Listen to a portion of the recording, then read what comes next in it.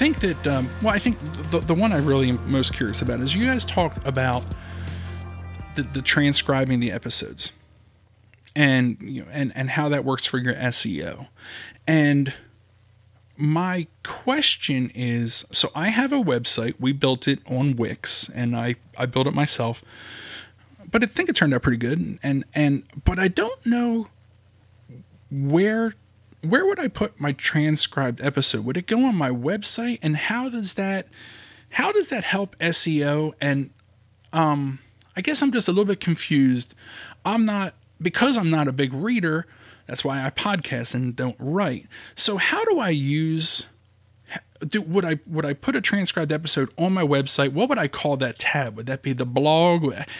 Could you just help me out with that? I don't know if that's too broad of a question. No, that's a great question. So the transcription, if you're listening to this and you don't know what a transcription is, it's essentially you run your podcast episode through some software, and then out pops the written words of everything that you said with relative accuracy.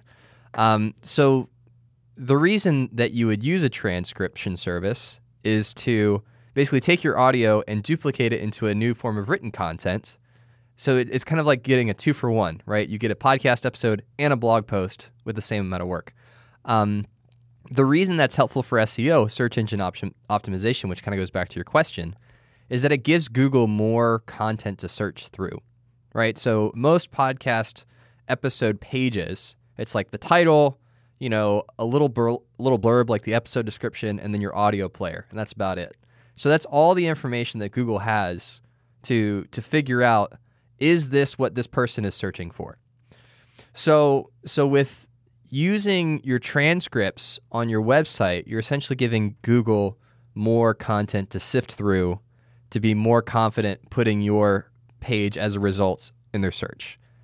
So that's how, from a very high level, SEO works. So what you would want to do is on the episode page, you could either get a plugin that's like a floating window that has its own scrolling bar. I've seen Pat Flynn and some others do that, so it doesn't take up a ton of room on your page. Or you could literally just copy and paste your transcript into the bottom below your episode description and just put like transcript as the title of that section, right? And then if somebody wants to read it, they can read it, but it's there for Google to crawl through and to figure out, what is this page about? What's the information that's on this page? What's in this podcast episode? So when somebody, types in somebody's name that you interviewed, or they type in a topic that you discussed in your podcast episode, Google's able to find that information. That's how it helps you get discovered from people that don't listen to your podcast yet.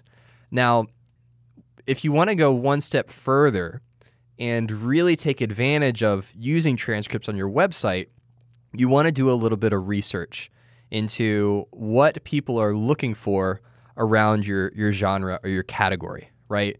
And then think, what things are really popular right now in eventing, right? So you mentioned that the Pan Am Games are coming up soon, right? And so there are going to be more people searching for eventing-related material around the Pan Am Games.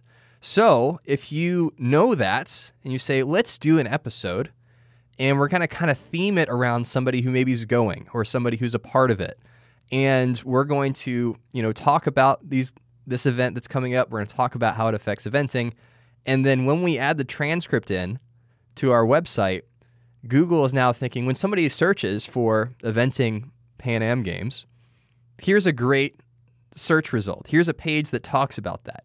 So that's taking like one step further, not just copy and pasting the transcript into your website, but thinking about what are the things that people are going to be searching for around your podcast and making sure that information is in your website. Does that make sense? Gotcha. Yeah, so that's the kind of the part that I didn't understand, that it's going to help the podcast, because people may not read the transcript, but they might say, well, I can read this however many hours worth of reading, or I can just click on this and listen. So then people would say, oh, but that'll bring more people from Google looking for the person or whatever's in that body of the interview. It'll bring them to it. They can either read it or, hey, just be easy and just listen and click play. Correct. I get it, Travis. Thank you for answering that. I'm a little slow sometimes on the uptake side. That's all right. I really appreciate it. That's all right. Thank you for that. No, that's a great You're the question, best. though. I think because it's not super obvious or super, evident, like how to use it or how to get the best bang for your buck on it.